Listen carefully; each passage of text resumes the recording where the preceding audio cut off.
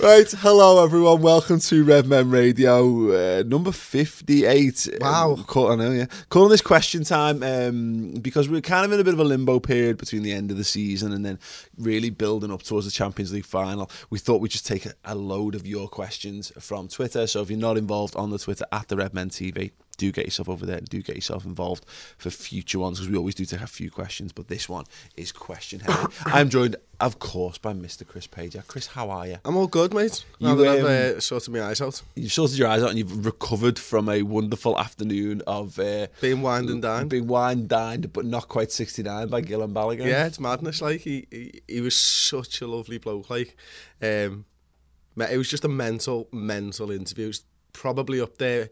It's top 3 strangest things I've ever done at Red Ben. Wow. Yeah, fantastic. Okay, well, yeah, there'll be more of that. It's going to be getting drip fed out across the YouTube and across the website, so defo worth a watch. We've got a kick-off question. Comes from our good friend Hibbs 1001. He says, we've touched on this, but we've never I don't think we've directly addressed it as such. He says, what are your match day superstitions these days? Now, I still have people come up to me at the live show last week. People mentioned to me the old double-decker thing from back in the day. 13-14. From 13-14. People, the long-term listeners and viewers will remember that Chris and I had to have a double-decker. It was all part of the process. There was a particular news agency we had to stop in. That was what made Liverpool good that season. Now, you've got a lucky T-shirt. I know that. Yeah. It's your Hold Steady T-shirt. Yeah. Anything else? In the big European games, it's been the Liverpool scarf, the half and half red Liverpool Reserve scarf, but didn't take it to Roma. Mm-hmm. And we lost, actually. Oh, wow, of course, yeah. So that's back in the game, basically, for the final. The 2 legs of the Man City and the first leg of the Roma, I wore exactly the same jeans, I wore exactly the same T-shirt, the same Under Armour jumper and my big green coat. Undies? I mean, socks. I did wear them both, but I don't think they were the same. So I suppose if you were to say to me, like, you know, what the question is, what are your match day superstitions? Well, I always get up and put socks and underwear on after I've had a shower. I always do my teeth. That's just a day superstition. Yeah, it is kind of, but that's keeping you from getting run over. But if I don't do it for the match day, what happens? Anarchy, exactly. Yeah. Organised chaos. Maybe. Is there anything else other than just clothing? No, nothing. Good on you. I mean, I don't believe that for a single second. No, I genuinely second. don't. Okay. I sweat the small stuff. Yeah. More than the big stuff. Like, yeah. So there are things in my life that I have to do. Yeah. But it's not related to football. Cool. I'm not too bad. I mean, like, you've got your lucky turnstile.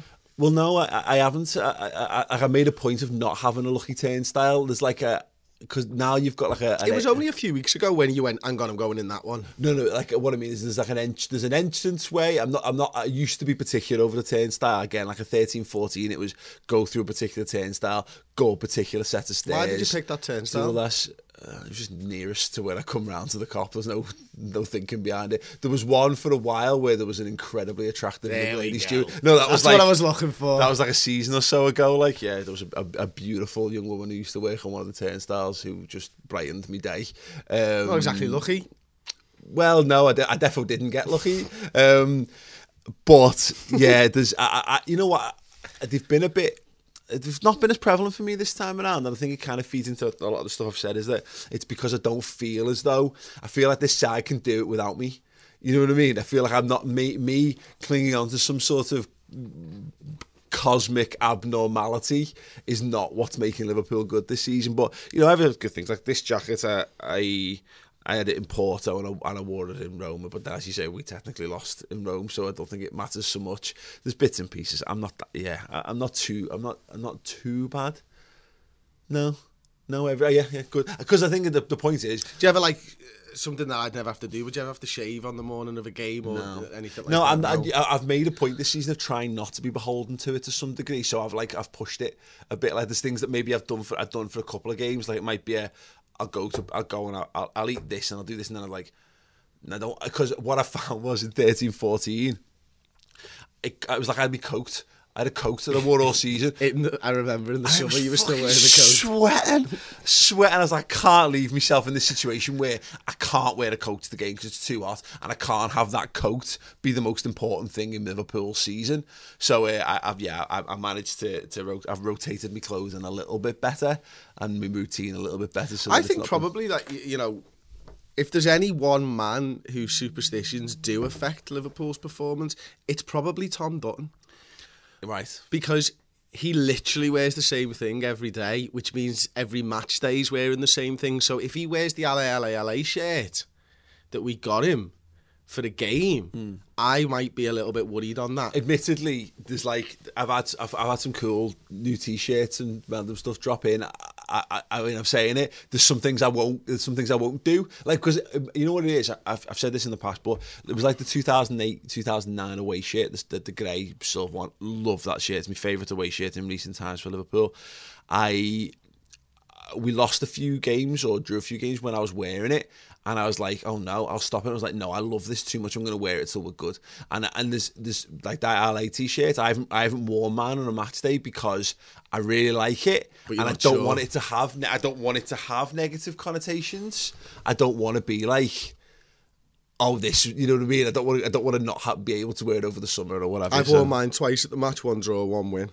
Solid record. It's decent, isn't it? I'm happy with that. Yeah, the problem I'm still wearing my Hold Steady shirt for the final. Absolutely. So as mentioned, we're going to do just loads and loads of questions from you guys this week. Some really interesting ones, some really random ones. We're going to go to news in brief first, though. 2 things. One thing really interesting, actually, Chris, Liverpool have been invited to enter a new format, Club World Cup. Now, I thought when I saw the headline of this, I was like, they're getting ahead of themselves here. They've got to win the European Cup before you worry about this. But no, they're looking to change the format.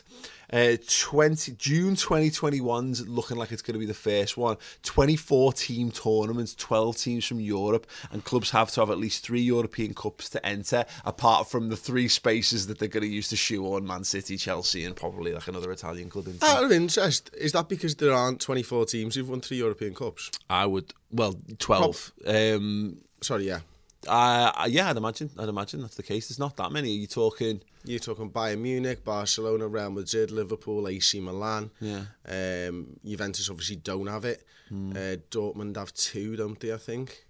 Do they? 2? Okay. 96, I remember. Yeah, 96, definitely. I think that's so they've got at least 1. But yeah, I mean, there's not 12, essentially. Yeah, I mean, it means Nottingham Forest fall short, unfortunately. Did they win any Intercontinental Cups, though? Well, that's what Juve they've done. Have been entered on that basis. Well, they said that, they're going to let Juve in because they've won 2 and 2 Intercontinental Cups. It's like, all right, yeah, that's where it starts to get a bit like, it's the creme de la creme. Apart from, well, we really do need Juve in there. And Man City have got a lot of money, haven't they? So, Chelsea don't mind paying. They'd have liked to have won 3. So, I mean, that's almost as good as having 3, except that it's not. So the tweet... Did you see that video of the lad going around Manchester yesterday or the day before asking for directions to Kiev? No. Fucking brilliant. Amazing. Anyone in a Man City shirt, he was like... This guy just walks past him in a Man City shirt and he goes, do you know which way Kiev is, mate? And the guy goes... Fantastic. I did see a tweet... apologies, I can't remember. It's someone. I think it might be Ben Webb might have tweeted it, and it was someone saying Phil Foden, the 17-year-old lad's got more Premier League titles than Steven Gerrard, and it's like Trent Alexander-Arnold, the 19-year-old lad's been to more Champions League finals than Man City in their entire history. So yeah, just bear that in mind. Interesting stuff. Did you see the picture of Foden on the homecoming thing? No. So everyone, like, Pep's on the fucking throwing beers out into the crowds, and Bernardo Silva's drinking champagne, and Foden's got a Vimto slush because he's not old enough to drink, is he? He's clearly requested that as well, because they've not gone, I'll just get him a Vimto slush. I'll get him a bit. Imagine if he did, though. But I don't know which is worse. What's worse, that he's requested that, or that someone? I know what these young kids drink. Yeah, and he's gone. Who wants a champagne? I'll have a champagne. Oh, none for you, Phil. We've got your Vimto slushy there, lad. And he's gone. Oh, okay. Thanks. But I want a champagne. Well, it's really nice anyway. It's fine. Sweet. It's really sweet and icy. It's like moonshine. Brilliant, absolutely brilliant. But yeah, the Club World Cup stuff. The talk that participants could earn £100 million, and China are after hosting the first tournament as well. This is the future. I don't think there's any stopping this, if I'm honest. We've talked about the European Super League being a thing. It's been 20 odd years they've been banging on about this, and it's never looked likely. I think this is the first step to that. To make a massive tournament. The Club World Cup's a bit of a joke, isn't it, at the moment? It's pathetic. Only because we haven't won it. But yeah, no, I think it's 100 million if you win it, and it's 50 million guaranteed, and then obviously there's different prices for how far you get into the. But when you consider, we've basically, that's what we've made almost for going to the final of the Champions League. It's incredible, and there's so much money to be made in football, isn't there? If you can fit it in, I can understand why the clubs would want to be involved in it and stuff like that. And I imagine there'd be prestige in this tournament, the fact that there's 12 teams from Europe, 12 teams from the rest of the world or whatever. But, we've been talking now for the past how many years about why English clubs aren't winning the Champions League, and, it's because Liverpool haven't been in it, I think is the real answer. But we know how hard our domestic season is. We know how hard it is to challenge in European competition as well, taking the red tinted glasses off for a moment. To then say, oh, we're going to fill another summer up is a bit like, come on, man, are you for real? Like, you are actually ruining these players by playing them all year long, every year. It is interesting, and it makes you wonder, again, whether teams would take it seriously, and I guess just the money means that they'd have to. And at the minute it will be in one of those summers that doesn't have a Euros or the World Cup, and they're talking about moving the Confederations Cup, I think. But this is, for me, potentially the beginning of the end for international football, in potential as well. Because what happens if this tournament could carry the same prestige as a Euros? There's a chance that more people would give a shit about watching that. Well, because it's not England. Because it's not England. It's watching Liverpool, isn't it, ultimately? And, I must admit, okay, I've not really thought this one through, so you're going to have to bear with me a little bit on this, but how many games are we talking about here? It's called a cup, for a start. Well, 24 becomes 12, becomes 6, becomes 3. Well, the Euros was 24 teams, wasn't it? Like the last Euros. But the Champions League is called a league. Yeah. I'm thinking it should be a cup competition because it's fewer games. Because it's a summer competition, that's what I would hope that it would be, rather than a league where you're guaranteed to play this many games. What I mean is, you'd imagine it would be group stage followed by knockout. That's what I wouldn't want. I'd rather have it as a 32 teams becomes 16 teams, becomes 8, becomes 4, becomes 2. They can't do that. But they can't do that with 24. I don't think they can't do it with 24. But also, they wouldn't do that because they'd end up with they couldn't. You'd want to guarantee that Real Madrid play at least 3 games in the tournament. You know what I mean? That's the way. Yeah, exactly. And like I said, the Euros, isn't it? And they look at these and they just go, "What's the most we can milk out of these?" But so be it. I'd be interested. I'd rather watch Liverpool in a true world club tournament. See you in 2021 in China, my friends. Yes, cannot wait. Maybe we'll swerve that. Hopefully we'll have some fresh blood to take over the long haul flight to that. Or maybe that's by the time maybe that time we're just basically the Hulk Hogan. That's our fucking WrestleMania, mate. That's our We're just coming back for the. We're just coming for the big tournaments. Fantastic. So yeah, we're gonna go through. Oh yeah, sorry, no. Actually, there's one more piece of news. Bigger news for our domestic compatriots at Toffee TV, of course. But not rivals. But not rivals. It's what you didn't say there, Paul. that rang loudest, mate. Sam Allardyce has been sacked. Yeah, he's rinsed them. 10 million quid. He's taken a team from 13th to 8th. That's 10 million quid. His job was done before he even set foot in the dugout. They won that game. Dave Unsworth won his last game in charge against West Ham.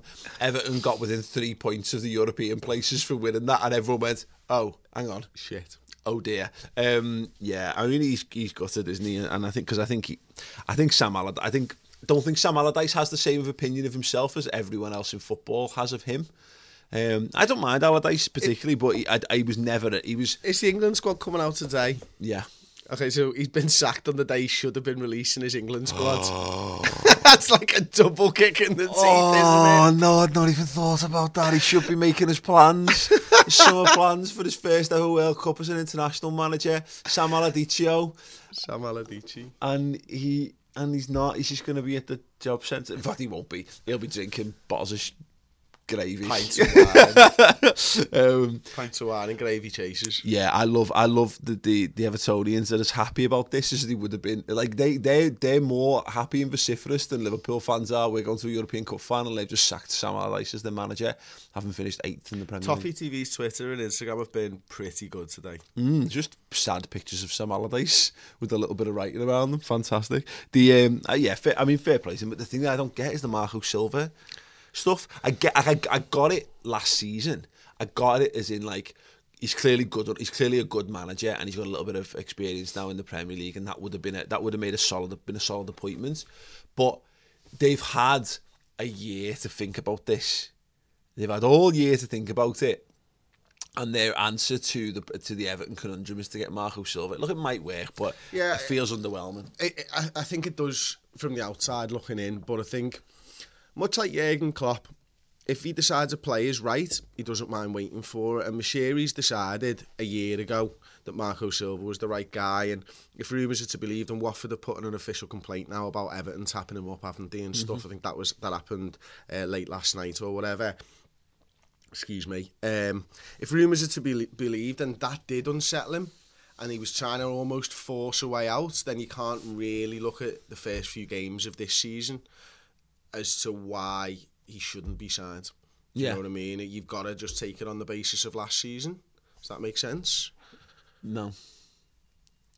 If he's unsettled and he's not performed because of that unsettling, or because he wants to move on, then He's not looking at that thinking that's the real Marco Silva. No. Yeah, I mean that's fair play. Yeah. If that's how he is judging it, it's fine. Like, I mean, but what I mean is that for a club that's supposed to have mega millions and billions and they're wanting to show big intent and big ambition, but they don't, and they never will. Well, there you go. That's the difference. That's the crux of it. But that's the story they've been sold, isn't it? And it promises to be a very interesting summer of them spending ludicrous amounts of money on bang average Premier League quality players. First question this week comes from... You mean another Everton? Another Sigurdsson, mate.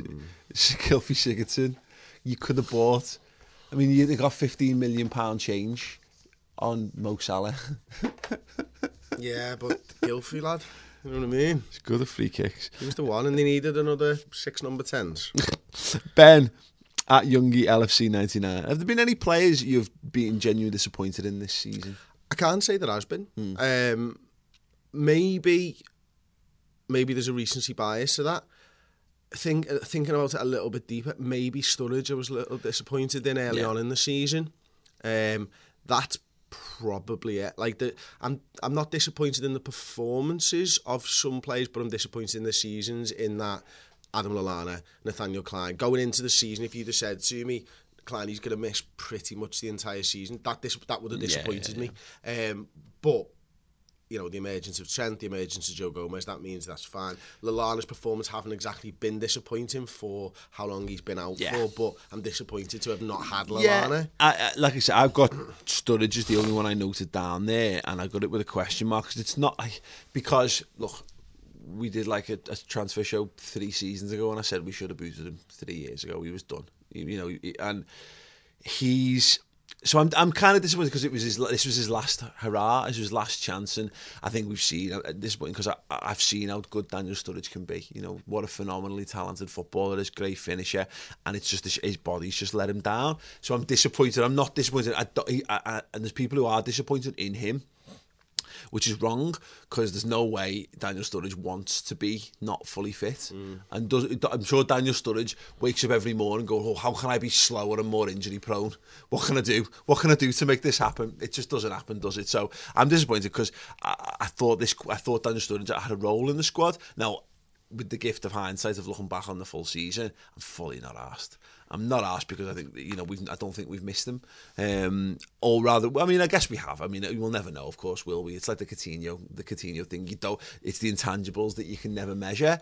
It would have been nice to have another striker who could score slightly more goals, because again, Ings got one Solanke got 1. If I wouldn't have shocked me to see Daniel Sturridge get 5 or 6 or 7 or whatever. Maybe he would have got more than that even. You never know, do you? But what does that mean for the development of those other players? Of the players who've been out, and there's a question about the loan stuff in a bit. But it's Gareth Roberts, Roberts 95Y. Let's skip to that then. He says, which of the youth team players as players out on loan will be in and around the first team next season? I would be surprised to see Divock Origi back in the fold. Yeah.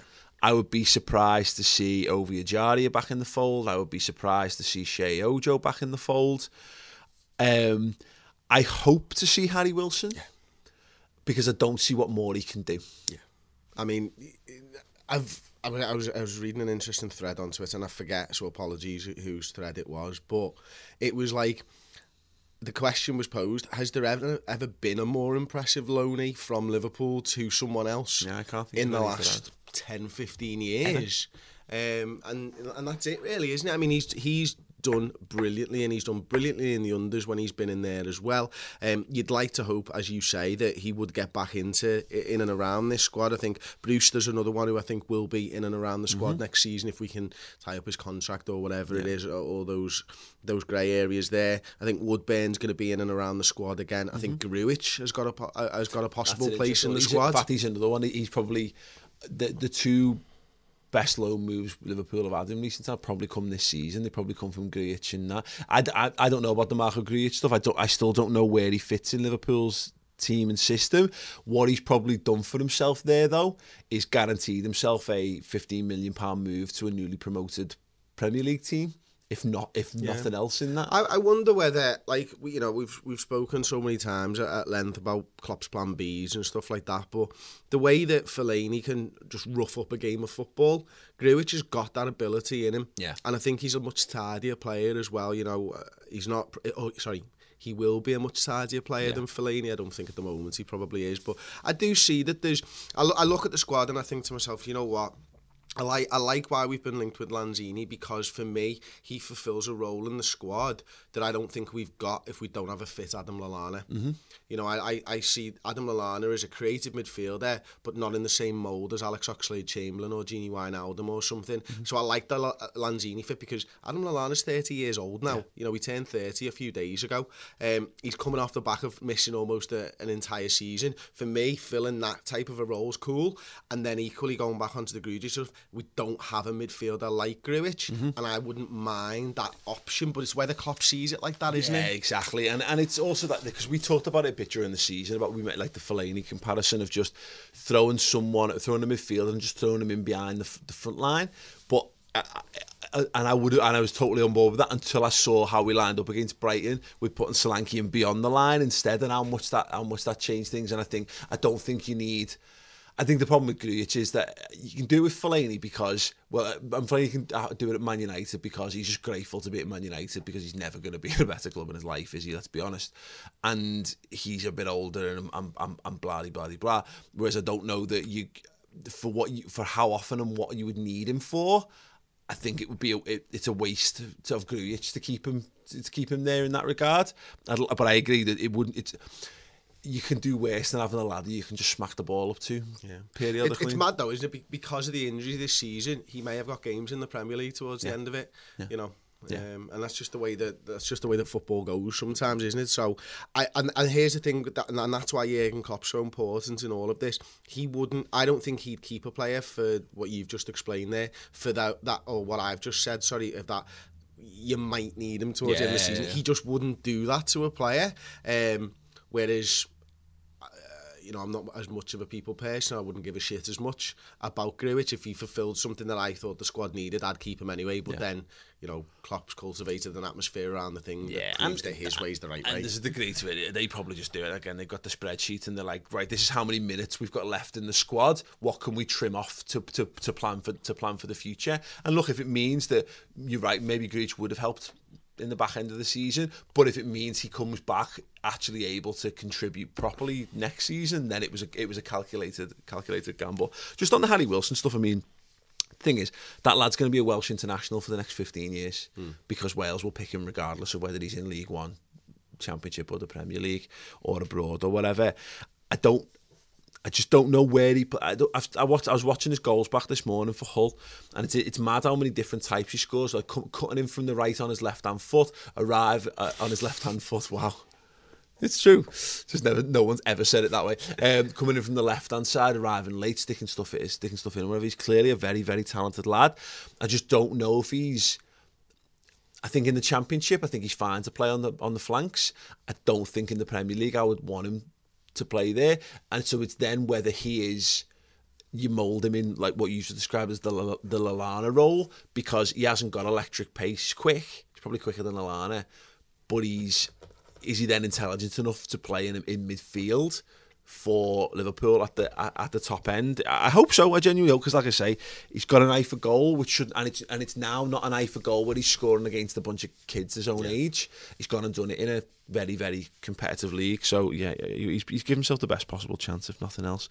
Okay, following on a little bit from my answer, certainly from Ben's question earlier, Sean Madman Robbo 26. Where do you think Sturridge will be next season? I mean, almost 100% it's not Liverpool. I've honestly got no idea where he could land, mate. The fact that he gets injured in his first game for West Brom. There was a great point made.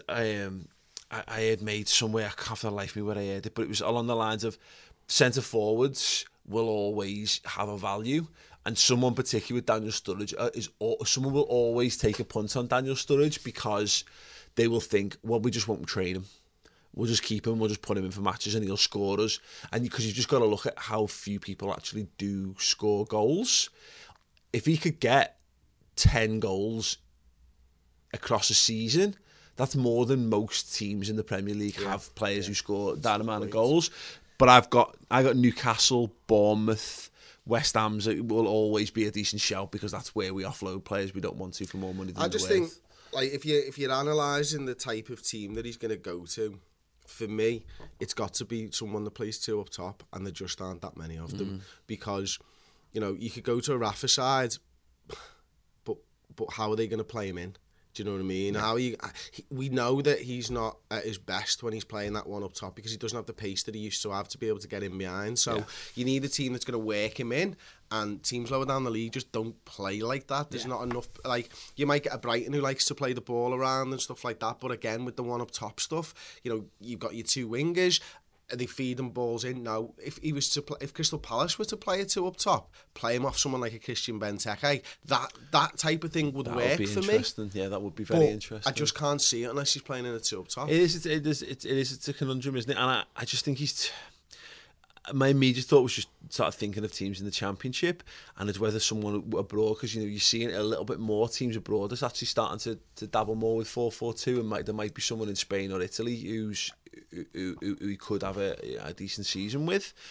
It's a real tough one, and like I say, I love Daniel Sturridge. I love the bones of him. I think he's a great man, and he's a terrific footballer. I hope he gets a move that's befitting of him, and or equally though, I hope he doesn't make the wrong decision for the right reasons, if that, you know what I mean? Like, I hope he doesn't end up somewhere that doesn't fit him because he feels he should be somewhere. I'd rather him go somewhere like a Bournemouth, you know what I mean? If you know, somewhere less fashionable, but he's gonna be a mega star to them, and they're going to treat him the right way.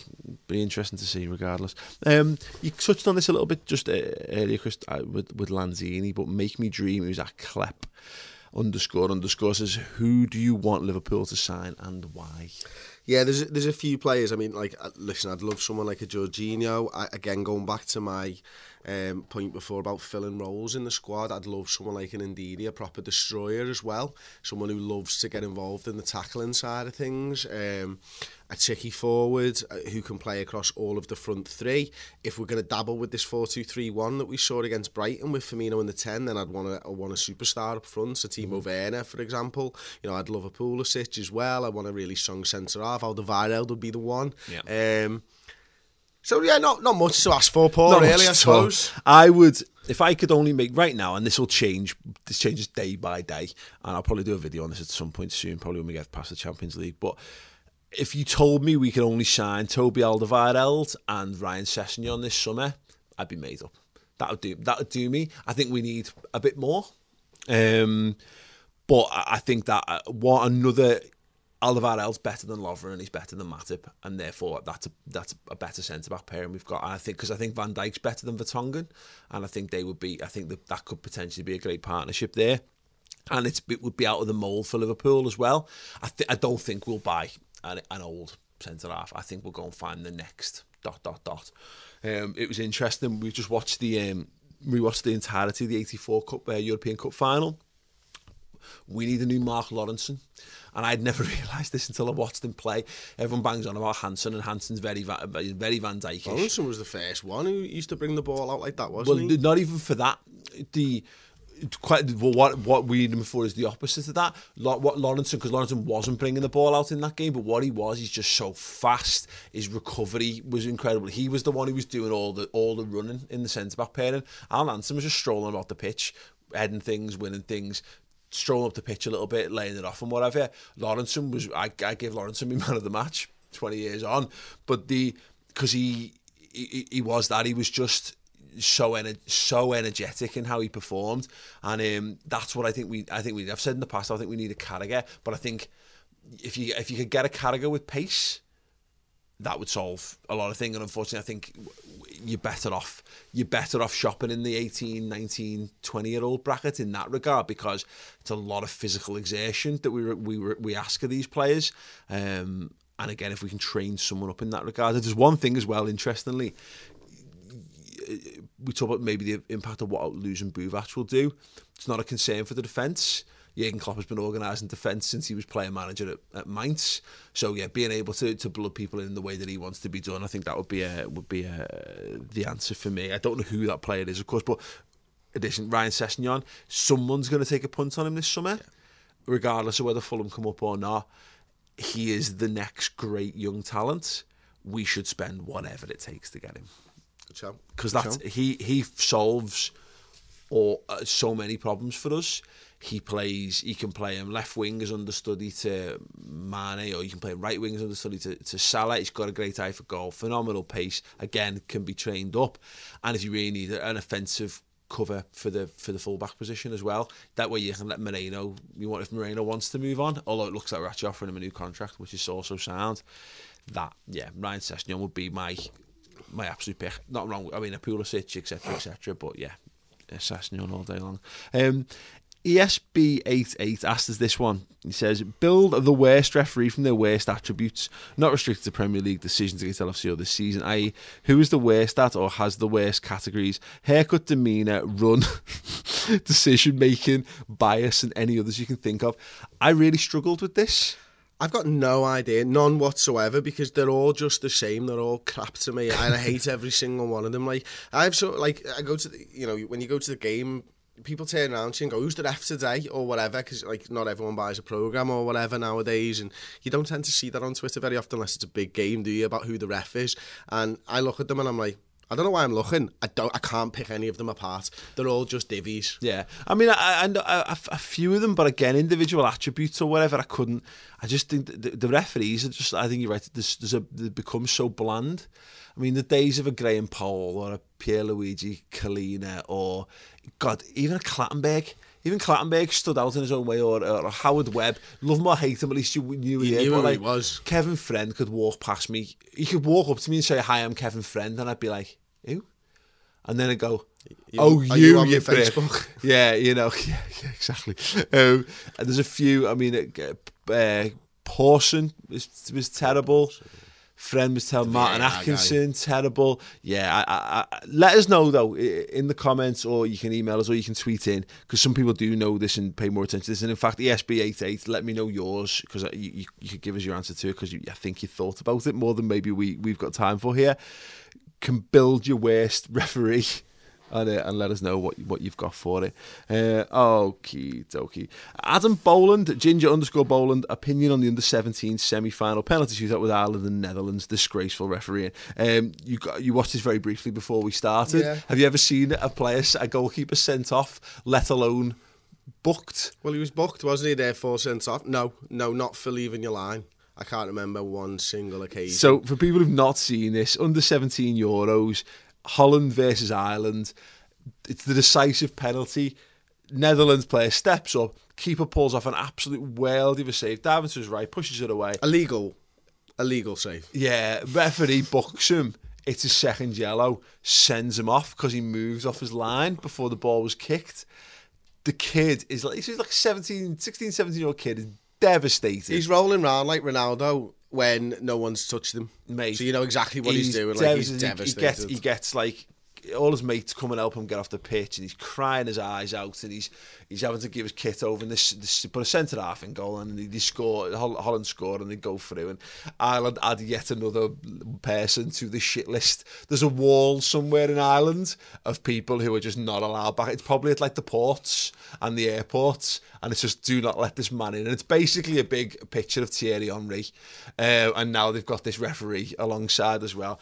Absolutely terrible. I mean, I've seen the proper analysis. They're trying to analyse it, going, well, he did move, and it's like, oh, fuck off.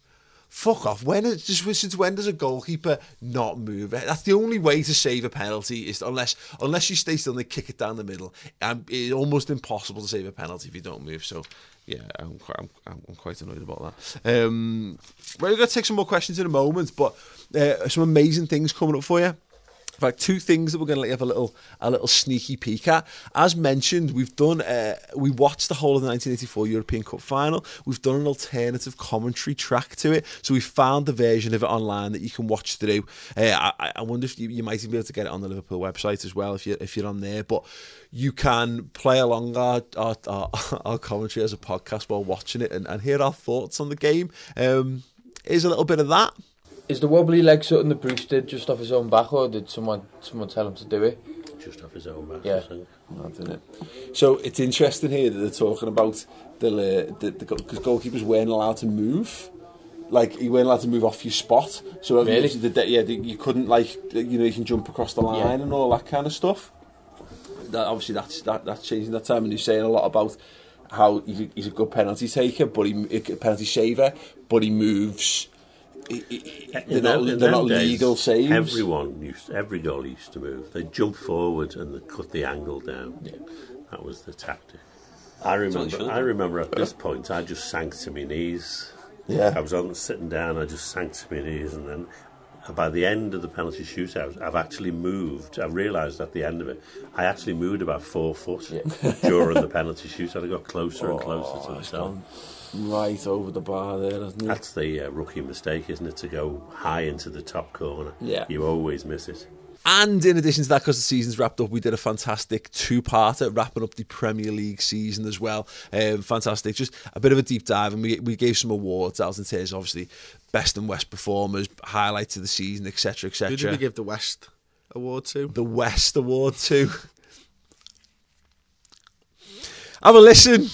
You think our top scorer last season was Phil Coutinho with 14, and the year before and the year before that it was Sturridge with about 13, and then before that you might be getting into Luis Suarez territory or something. So this is how good he's performed against previous Liverpool top scorers as well, and that's just Premier League. Yeah. He's been unbelievable. I mean, we've spoken so much about him over the course of the year. I just don't think this Liverpool side, like you said there, is as good without Bobby Firmino, and I don't think there's a player in world football that would swap for him, which says a lot. Yeah, absolutely. What about yourself, Chris? It was Bobby Firmino. Yeah. Amazing. Glossing over my inability to speak. Milesy Clopsy20 says, what's it like having Klopp tell you he watches the videos? I don't friggin' know is the answer to that, but I imagine it's great, okay? Yeah? I imagine getting a selfie in California with Steven Gerrard is great as well, but I wouldn't know about that either, would I? You've got some terrible decision-making abilities. Do you want to come and do this? Nah, I can't be asked.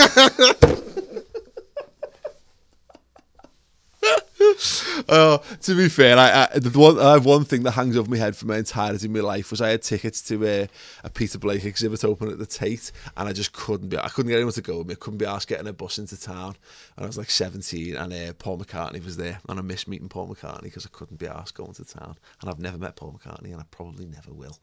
And that haunts me to this day. So thanks, Jürgen, for coming over and saying a lot. Giddy like a little school girl, like a little schoolboy, like anyone really. Giddy.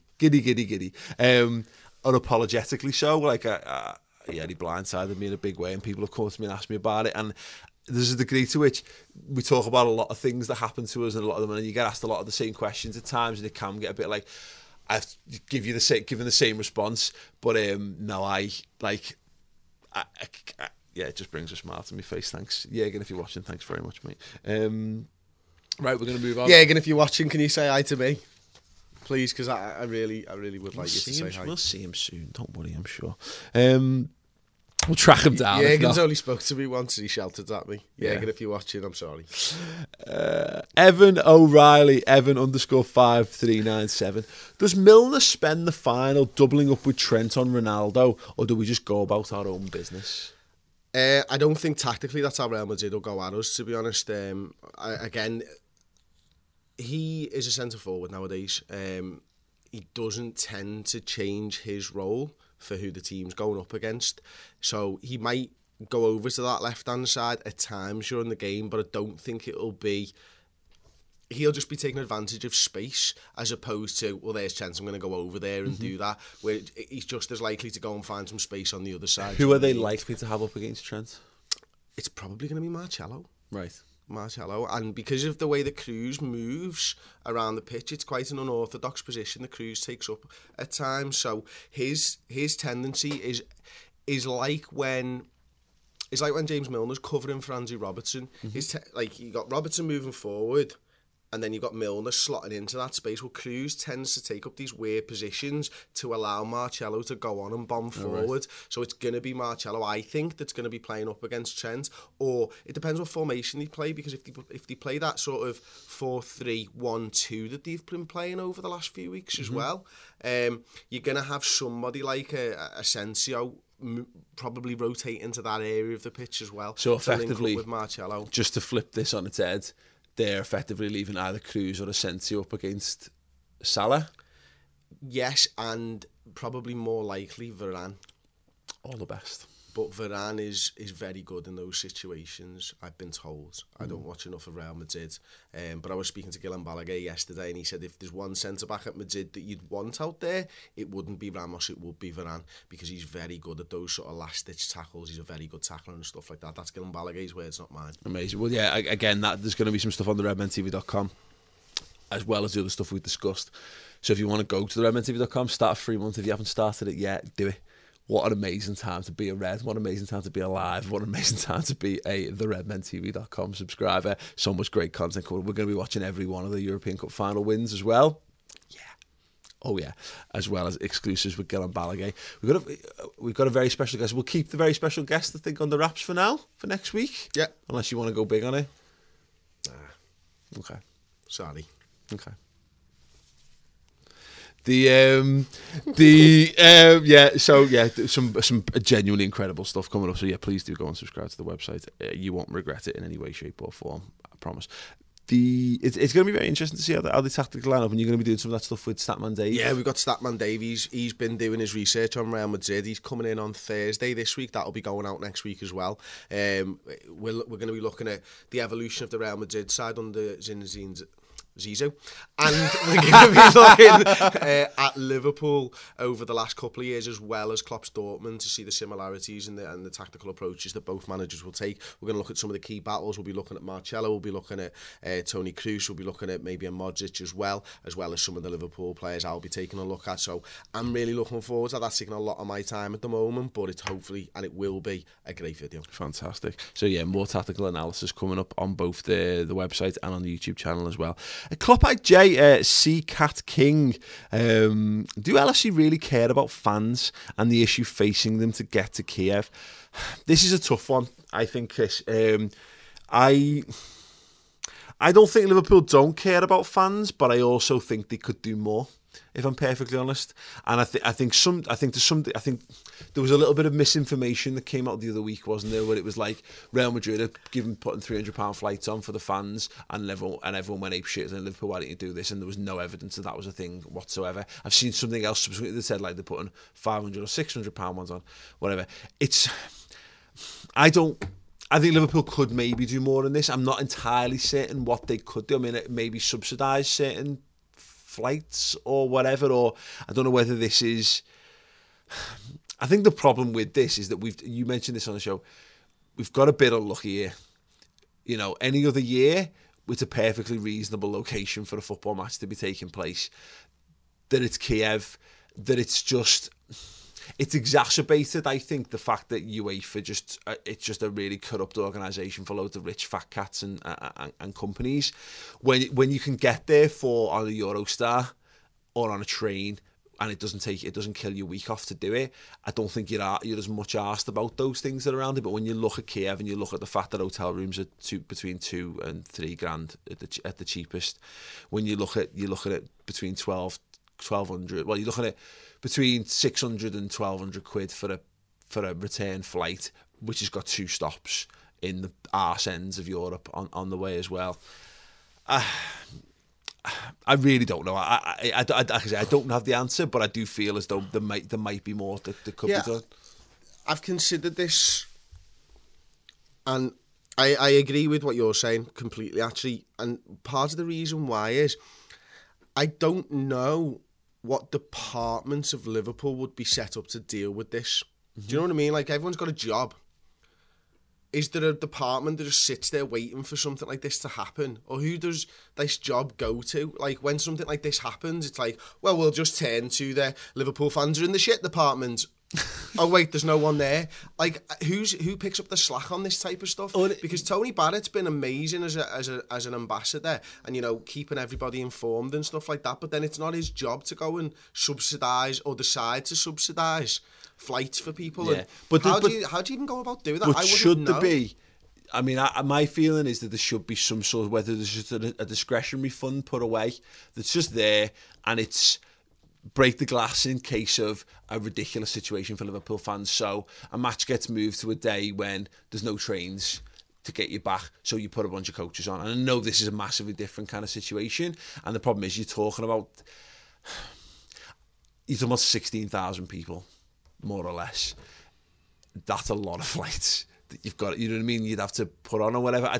This is what I mean. I think it's a tricky one. The airport's quite small in Kiev as well, isn't it? So there's loads of different things whereby there's just not that many planes that can get into the city. Liverpool John Lennon Airport's quite small as well. You know, I heard that there was like 70 attempts for chartered flights on the day of the game, and they only were able to go through with like 20 of them or something ridiculous like that. But you know, it shows the demand was always there, which means that then people have to start going and finding different ways to get across and stuff. I just don't know that, and this might be the club being wrong. I just don't know that there's something set up for that. And you know, there's loads of things I'd like this club to do.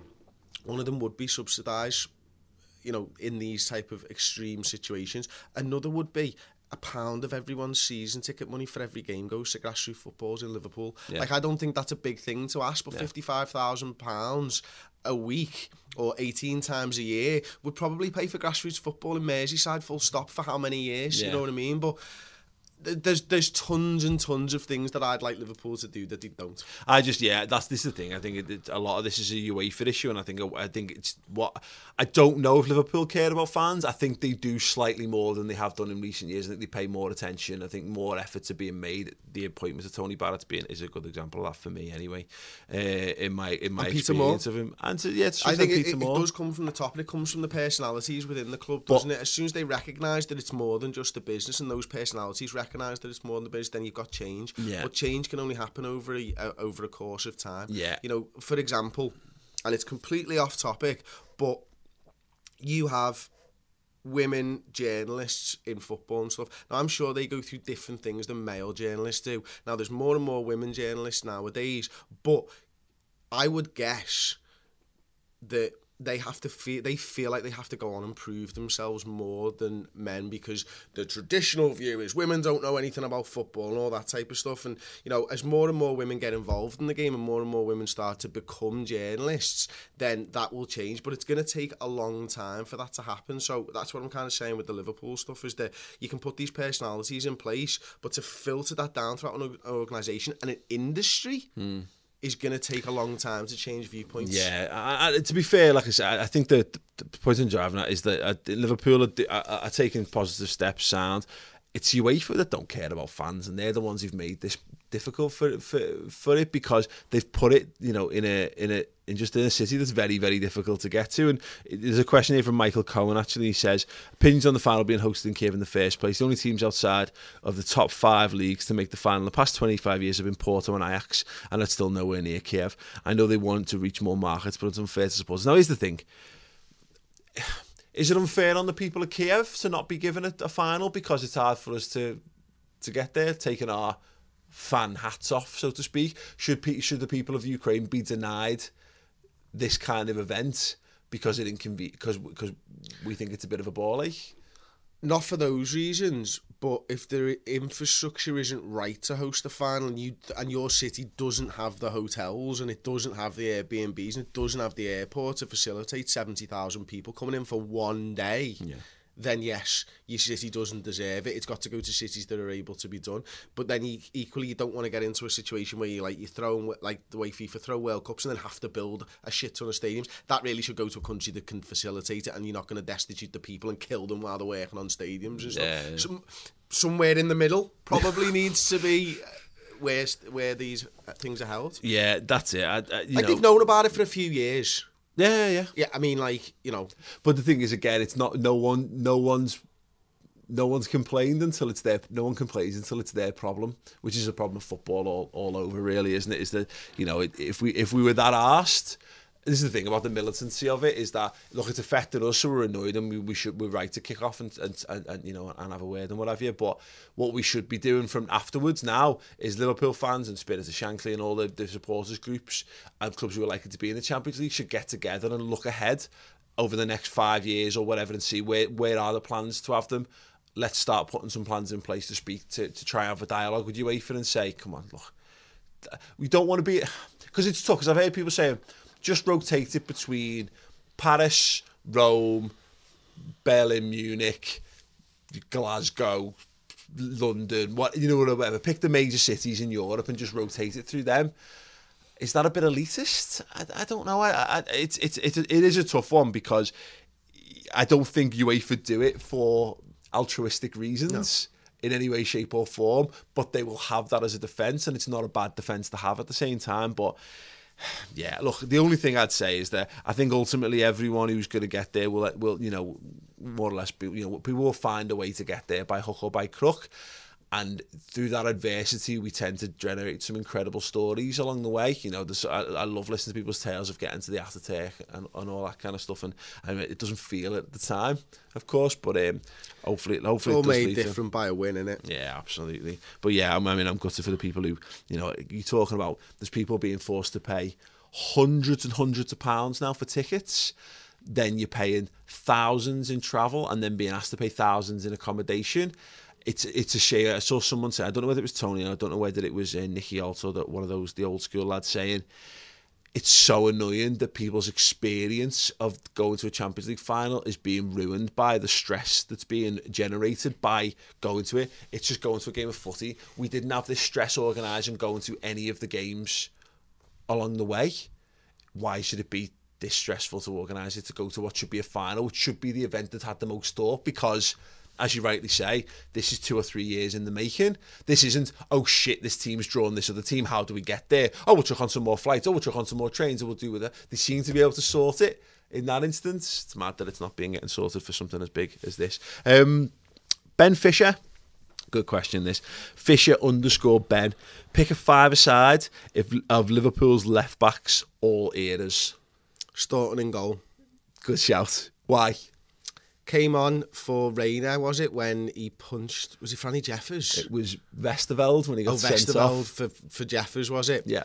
In, I think it was 1999 or something like that, in the derby. Like, I think we lost the game anyway, but I don't think Staunton conceded. So he's played in goal, so there's a little bit of experience there for me. Okay. I've gone Jamie Carragher. Sounds, yeah. For the season at left back, so yeah, he's me defender basically. Then I've gone Alan Kennedy because he's, you know, scored some important goals over the years. As we discovered though, watching the 84 Cup, Alan Kennedy can't pass for shit. He's not there to pass. I'd probably take Fabio Aurelio for me, like, really tricky player who probably shouldn't have been a left-back. Yeah. And then, you know what, I can't see past Robbo. I mean, I just want him, he's everywhere, mate, and that's my five-a-side team. So I've gone for Julian Dix in goal because everyone loves to chuck a fat lad in goal, like who can't run. Sound. I went for Steve Warnock because I just think he just loves to chuck it about a bit, get stuck in and whatever. And then he's basically anchoring me defence. And then I've got my attacking three is Robbo, Reset and Aurelio. John Arne Reset, bang centre, just work it, have him arrive late on the edge and smash them in. That's our sole tactic. And yeah, you've got your legs in Robbo and Warner. We're not playing Samagos, we're playing the short ones though. Is Reset all right for that? Like, because I feel like he's going to sky quite a few. I mean, yeah, there's a good chance as any, but I mean, for a team of left backs, he's probably still. He's going to score a couple, isn't he? Yeah, nothing else. Like, I feel like he's one of them lads who, when you're playing five-a-side, basically from just on the edge of the area, he's going to hit it as hard as if he was playing a pass from. We play with a couple of lads like that. We've got Jamie Richards, everyone knows from Redmen TV, and we've got Liam Tolan, who people might know from United People's TV, and Jack Hart. And Jack Hart as well, for Redmen TV as well. Just lads who love twatting the ball really hard, and more often than not over the crossbar. Tricky, skillful in Aurelio, power shot in Reset, and then your workers in Warner, Robbo, and your fat lad in goal, and Julian Dix. Nailed it. Chris, I'm going to pick up with you on this one. The Anfield Way. Yeah. Red_JY_. Why did Chan not leave in January? And let's have this as a wider conversation because your Twitter has blown up in the last 24 hours. Yeah, I put a tweet out saying, like, I don't understand why people are going mental on Emre Chan. I mentioned it on the news show on Tuesday, and it just seems like people are really wanting to hate on Emre Chan. I got into a few mad conversations last night on Twitter about it, and people were like, well, Liverpool haven't got a fee. And I was like, well, he's literally signed a contract and he's about to complete said contract. I mean, there was nothing in the contract that says he has to sign an extra 2 years so Liverpool can sell him for money. Yeah. We're now in the stage where we're getting dead annoyed with a midfielder who's given us all every single time he's put on the red shirt for us and has completed his contract with no problems whatsoever. Yeah. People were arguing with me about, well, at least Phil Coutinho was able to get us a fee. Phil Coutinho could have derailed our season. Phil Coutinho was faking fucking injuries to not play. Phil Coutinho was upset in the dressing room and calling senior squad members together to try and get them to tell Jurgen Klopp and the owners that he should be allowed to move. And yet and this was the argument against Emre Chan, and I couldn't believe it. And I was just like, what are you all like? Why? Why is it like this? Why do we have to be like this? Because I went back and I looked at the Liverpool Echo from last year because I thought I remembered something. Liverpool refused to sell him. Yeah. And he's gone, okay, sounds. Yeah. And then why hasn't he left in January? Did a bid come in January? I don't know. Yeah. But I don't remember a bid coming in January for him. To be fair, he's in the Champions League. Yeah. Exactly why. The reason that we were telling Phil Coutinho that he has to stay with us. What's the point in you going to Barcelona now? You can get Champions League football here at Liverpool. Well, Emre Chan could have moved to Juventus, but couldn't play in the Champions League. It's that thing as well, is that we decided we needed midfielders. We needed Emre Chan. He was an important member of that squad. He wouldn't have been allowed to go in January. He wasn't allowed to go in January. So the reason he didn't leave in January is because Liverpool didn't want him to leave in January. And they've obviously thought, maybe we can convince him. Maybe we can just show him that this is the right place for him. And hey, listen, you're exactly right. But let's not forget, we also knew that we couldn't sign Keita in the summer. Now, had we signed Keita in the summer, the answer may have been different on Emre Chan leaving in the summer. And look, there's the thing for me. And Emre Chan doesn't go with my well wishes because ultimately, and whether it's on him or whether it's in its agent, it's not my. I don't have to fucking delve deep into this.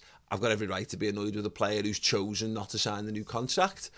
And the sticking point boils down to, and I back Liverpool on this, is by all accounts he wants a release clause that Liverpool don't think is fitting of his quality as a footballer and what they're prepared to invest in him, and they don't want to start setting precedent of having release clauses in footballers' contracts. Well, if Emre Chan thinks that much of himself that he wants to have that, or thinks that little of himself that he wants to have that, fair fucks to him, he can fuck off. I'm not arsed. If someone doesn't want to play for Liverpool, I'm not arsed about them. Which is totally fine. But that's the limit of it. I'm not like, he'll go and he'll have a very good career elsewhere because he's a very good footballer. I've got no great positive feelings about him. I've got no great negative feelings about him. To be honest, I do think he's a good footballer, but at the same time, is he replaceable in that squad? Is he worth breaking your wage structure or your contract structure for? Probably I not. don't. Is Emre Can so good that you give him a release clause that means Roberto Firmino asks for a release clause and Salah asks for a release clause and Mane asks for a release clause and Van Dijk and everyone in between? No. Emre Can isn't good enough for that. If Mo Salah came to me and said, I'm not signing a new contract unless you give me a release clause, I'd consider it. And even then, Liverpool are bigger and things, and we're meant to, if we've got a better plan and a long-term vision for it, I'd continue to tell everyone else to do one, because you've got to draw a line in the sand over some things, and some things are more important, and not having teams come in and rob your players. Look at the state of Barcelona, the turmoil that caused the Neymar them deal, because the PSG come in and had Neymar off, and the knock-on effect that ended up having. So yeah, I don't want Liverpool in that situation. We nearly lost Luis Suarez to Arsenal because we had a similar sort of thing. Nah. And I say, I've got no... Emre Can can fuck off as far as I'm concerned. That, if he doesn't want to play for Liverpool, as far as I'm concerned, that will always be on him. I only hope that he has a really poor career off the back, because I love nothing more than lads. We've got a few Sai Hughes' books, I don't know if they're down on the shelf here, but the consistent thread he's done, that he did the players in the 80s, the 90s and the noughties, and the consistent thread to every one of the players that he interviews who left Liverpool before retiring, before hitting their peak or whatever, is they let their ego get in their own way. They thought they could do more. They thought they could do better. They went to someone else and they regret it to this day. And I hope Emre Can joins the distinguished list of players. I don't wish him that at all. I just think, he's gone. He's done what he was asked to do at Liverpool Football Club. Now, if I could take a pick of what happens to him, yeah, maybe I would. But ultimately, he's done what we've asked him. And we're the ones who didn't want to sell him. If he goes on and has a good career, I'll be fine with that as well. He leaves with no bad blood for me. Yeah. That's the difference, because I don't think he warranted it. People coming out yesterday with tweets like, well, that's fucking karma, you're not getting in the squad for the World Cup. Why? Because you didn't fucking sign a new contract. It's not karma. It's a fucking injury. It's injury. Yeah, it's not karma at all. Fantastic. Well, we had a few more questions, but we're going to wrap that up there. There's loads and loads. Thank you very much to everyone who tweeted in this week. Much appreciated. We're taking more questions next week. The podcast, the pre-Kiev podcast. Oh my word. Yeah, listen, we do loads and loads of podcasting content. You've heard a little bit of it today. If you want more of it, more in-depth and detailed Liverpool coverage from every possible angle, cannot recommend the redmentv.com enough. So much great stuff. We're getting calls and emails and offers in left, right and centre from some genuinely amazing guests. You'll have to get on the website and just wait and see as they start with Gillan Balaguer, get involved with the commentary tracks and the final words as well that we've done around the European Cup finals, and a whole heap more as well. Thank you very much for watching. If you're on YouTube, thank you very much for listening. If you're on your podcast app, and walk on.